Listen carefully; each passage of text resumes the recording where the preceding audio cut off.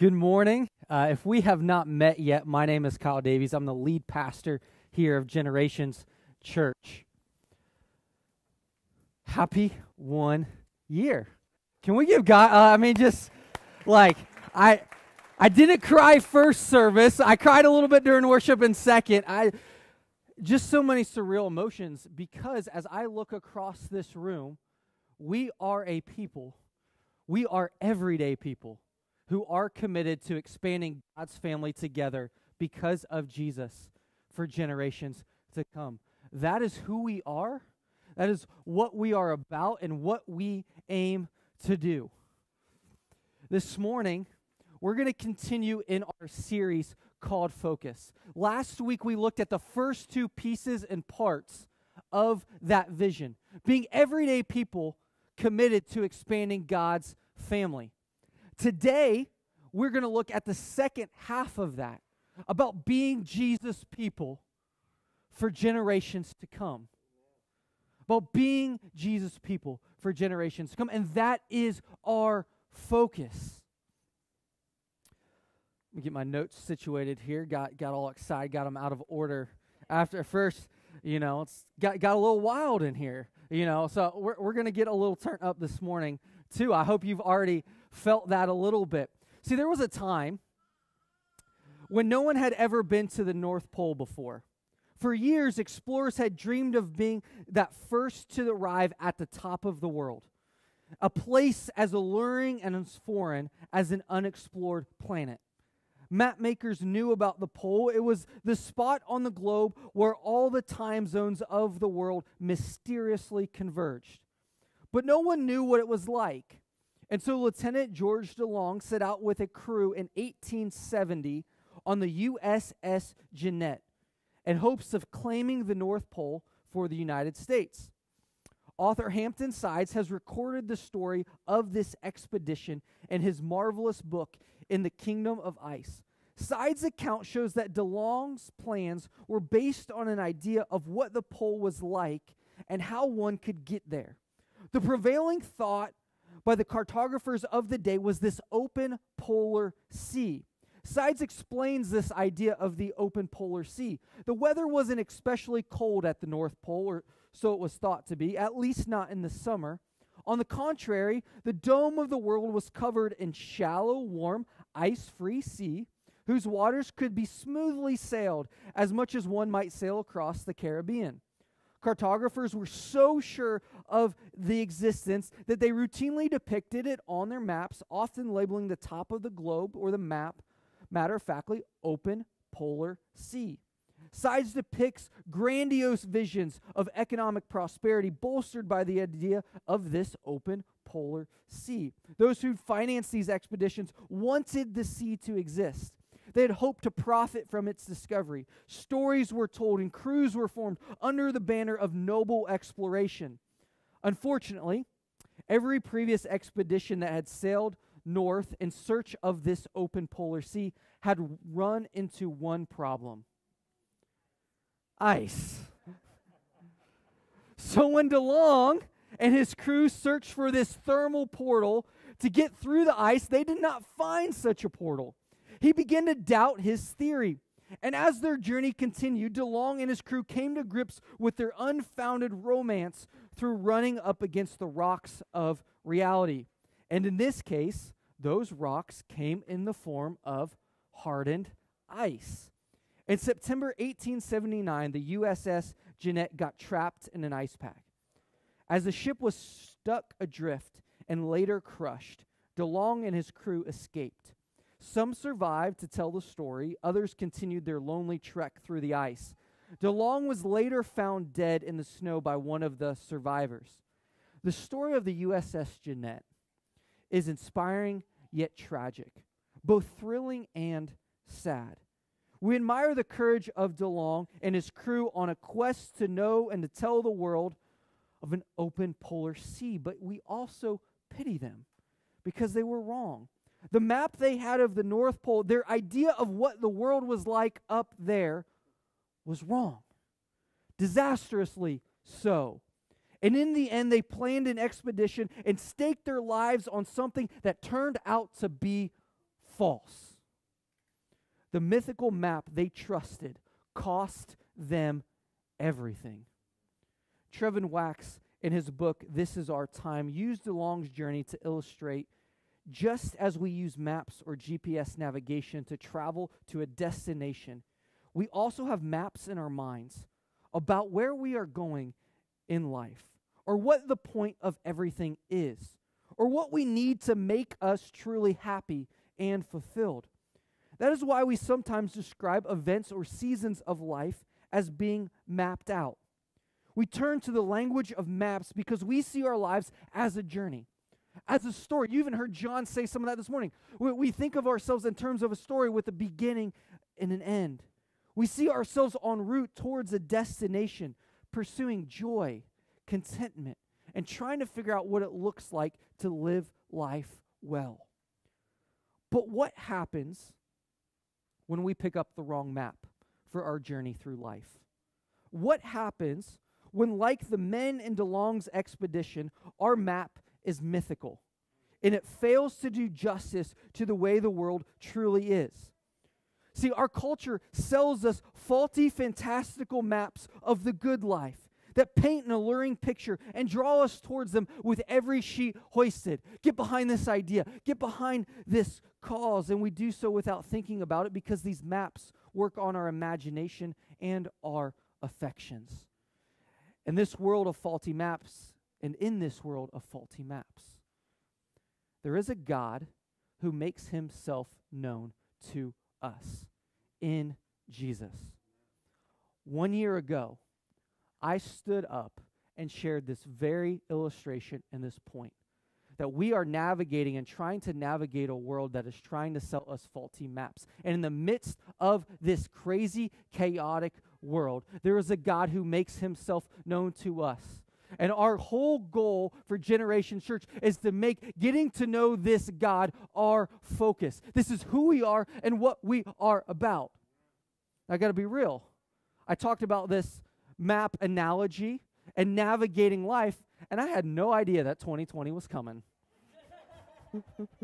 Right? I mean, it just let's just be honest for a second. In the midst of just what was an unprecedented and unparalleled year, Generations Church is here today celebrating a 1-year birthday. I had no idea what it was going to look like to navigate 2020 as a young church plant. And the same words that drove the point of that story ring true. What I shared then and what I share today is, while this single day is exciting, it's only exciting as a life well lived. Our journey is not finished. While we celebrate today, while we are joyful, while I look around this room and see so many different people of backgrounds, walks of life, and experiences connecting with the church and ultimately connecting with Jesus, while we celebrate that our journey, our task is not yet finished. This must go on for generations to come. And the only way that we've been able to navigate 2020 the way that we have is because the people here, the everyday person, has remained committed to Jesus. It's committed to Jesus. That is what our focus is. That is what we celebrate. That you, people who, you've watched your world swept out from underneath you. You've watched chaos ensue. You've questioned maybe the very same question that the psalmist asked. My God, why have you forsaken me? God, where are you? Have you forgotten about us? As I look around, where are you? Have you forgot about me? God says, I haven't. He promises it in his word, that he has not forgotten about you. And in fact, he proved it to you because of Jesus. That's why Jesus is our wife, because he proved that he has not forgotten about you, that he has not abandoned you, that he has not forsaken you, because of Jesus and what he has done for you. Because it was on a dark day 2,000 years ago that Jesus Christ hung on a cross and uttered those words, my God, why have you forsaken me? And on that dark day, darkness did not have the final say. Darkness did not have the final say because Jesus laid down his life for you. was buried in a grave, and was resurrected victoriously. And we have the hope of his return.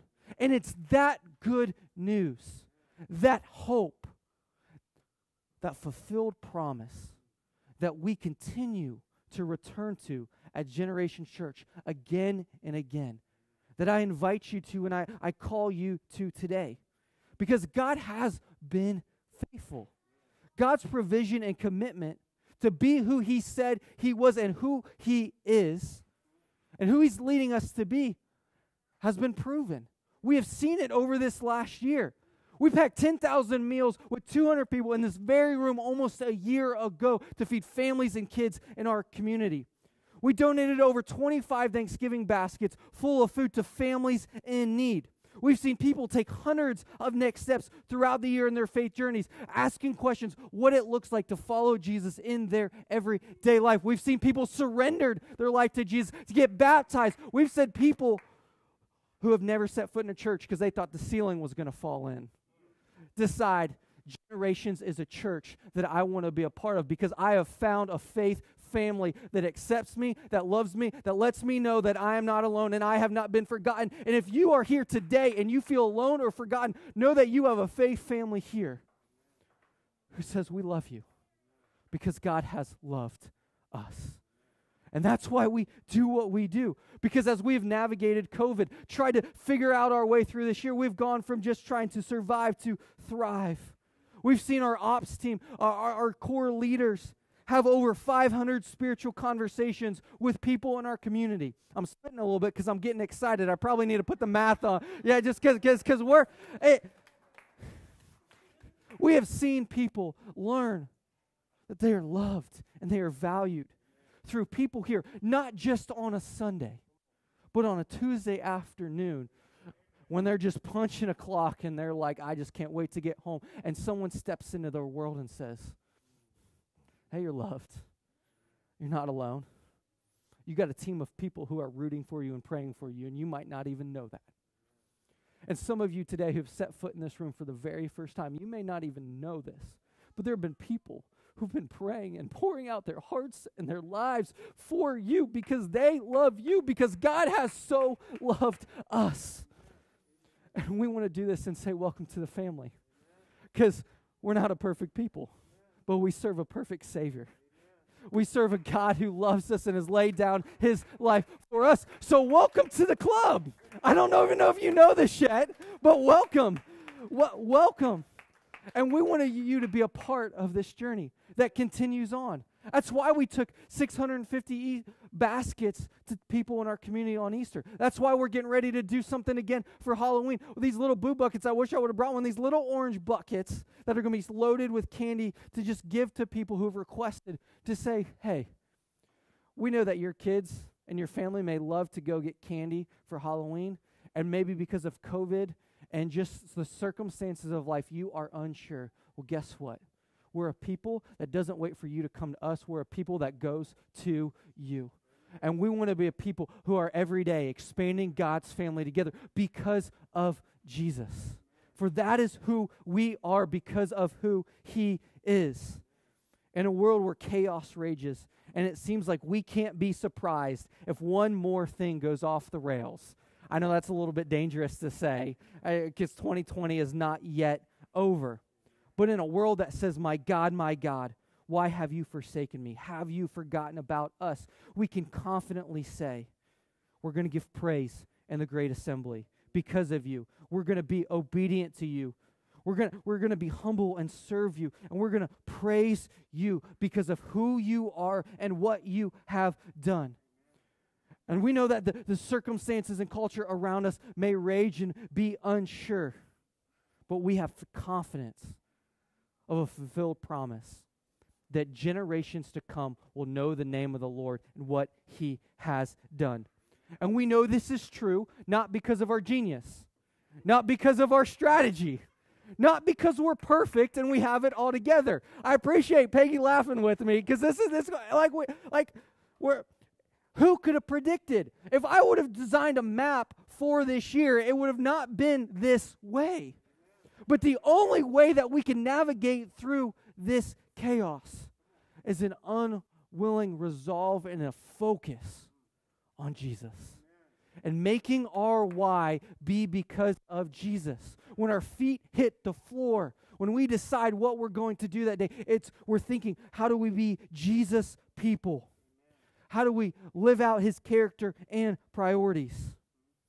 And we can do that because of God's faithfulness. And we know that generations to come will know the name of the Lord and what he has done. And so while today, again, is just a day of great celebration, we celebrate not because of what we have done, but what God has done through us.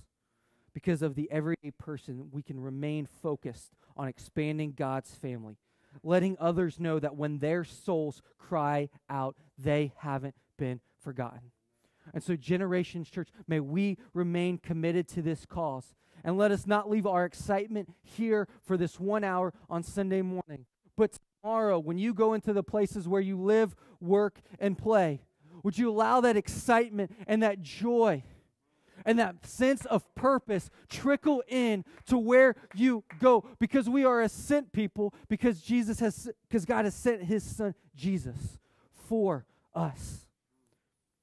So let's take it out into the world. So let me just ask a few questions.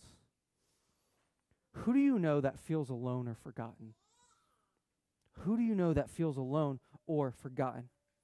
How could you make room in your life for them this week? And at the end of the day, what's your motivation for doing so?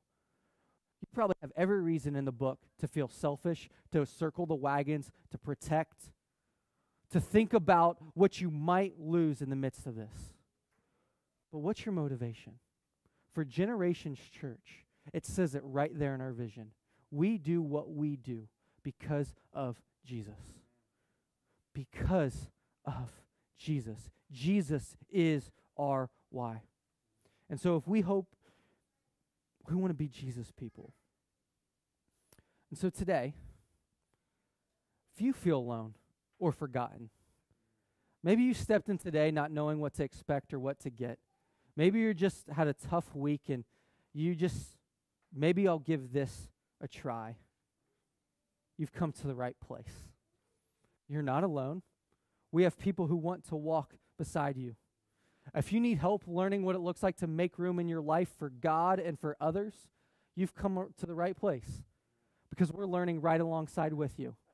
We are in this journey together to let people know that their story matters and that they are invited to be a part of God's story. Your story matters, and you are invited to be a part of God's story that goes on for generations to come. Long after we die and are buried in the ground, the name of Jesus will go on. The word will be proclaimed, and more people will come to know the name of the Lord. And we can be confident of that, so we can give our lives to it. So I want to invite you on a journey with us as we see how a life relying on the Lord, as verses 4 and 5 of Psalm 22 say, affects our daily lives. And again, here's the cool thing. I keep saying this, and maybe someone will believe me actually. Like, you legitimately don't have to be perfect. You don't have to know what it looks like to follow Jesus perfectly. Just journey with us. Take a chance. Because some of you have been living by a certain map today. You had your plans, you had your will, you had your way. You had the way you thought your year was going to go, and it's got way off course. You've hit the ice, metaphorically. And for whatever reason, you are here. And we want to propose a map of life that is the most compelling and realistic of any worldview you have encountered. And so, to do that, we're going to go on a journey together.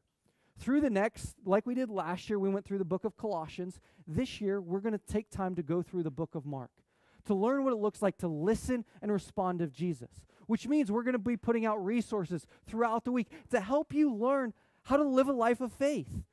That you don't have to know all the fancy church words or know like how to speak a certain language. Even if you listen to some of the songs, you're like, I have no clue what that word means. It's okay. It's okay. We will help you on that journey, not to make you more like us, but to be more who God has called you to be, where you live, work, and play. And so we're going to journey through Mark together with a focus on listening and responding to Jesus. For we are a bunch of everyday people who are committed to expanding God's family together because of Jesus for generations to come. So let's go. Let's be Jesus people. Let's let the world know where we live, work, and play, that their story matters. And see strangers become neighbors, and neighbors become family.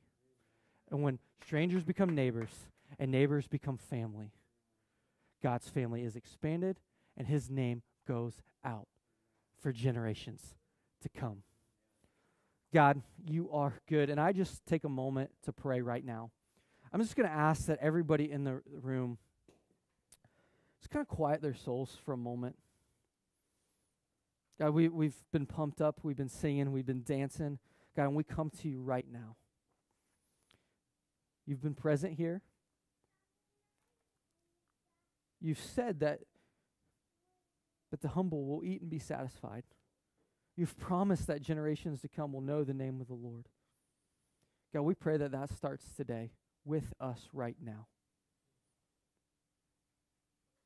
God, would you just overwhelm and overcome our fears? Would you eliminate any guilt that we have in our hearts? God, if we right now feel like our past is too difficult or too shameful, would you let us know that you still have a plan and purpose for us?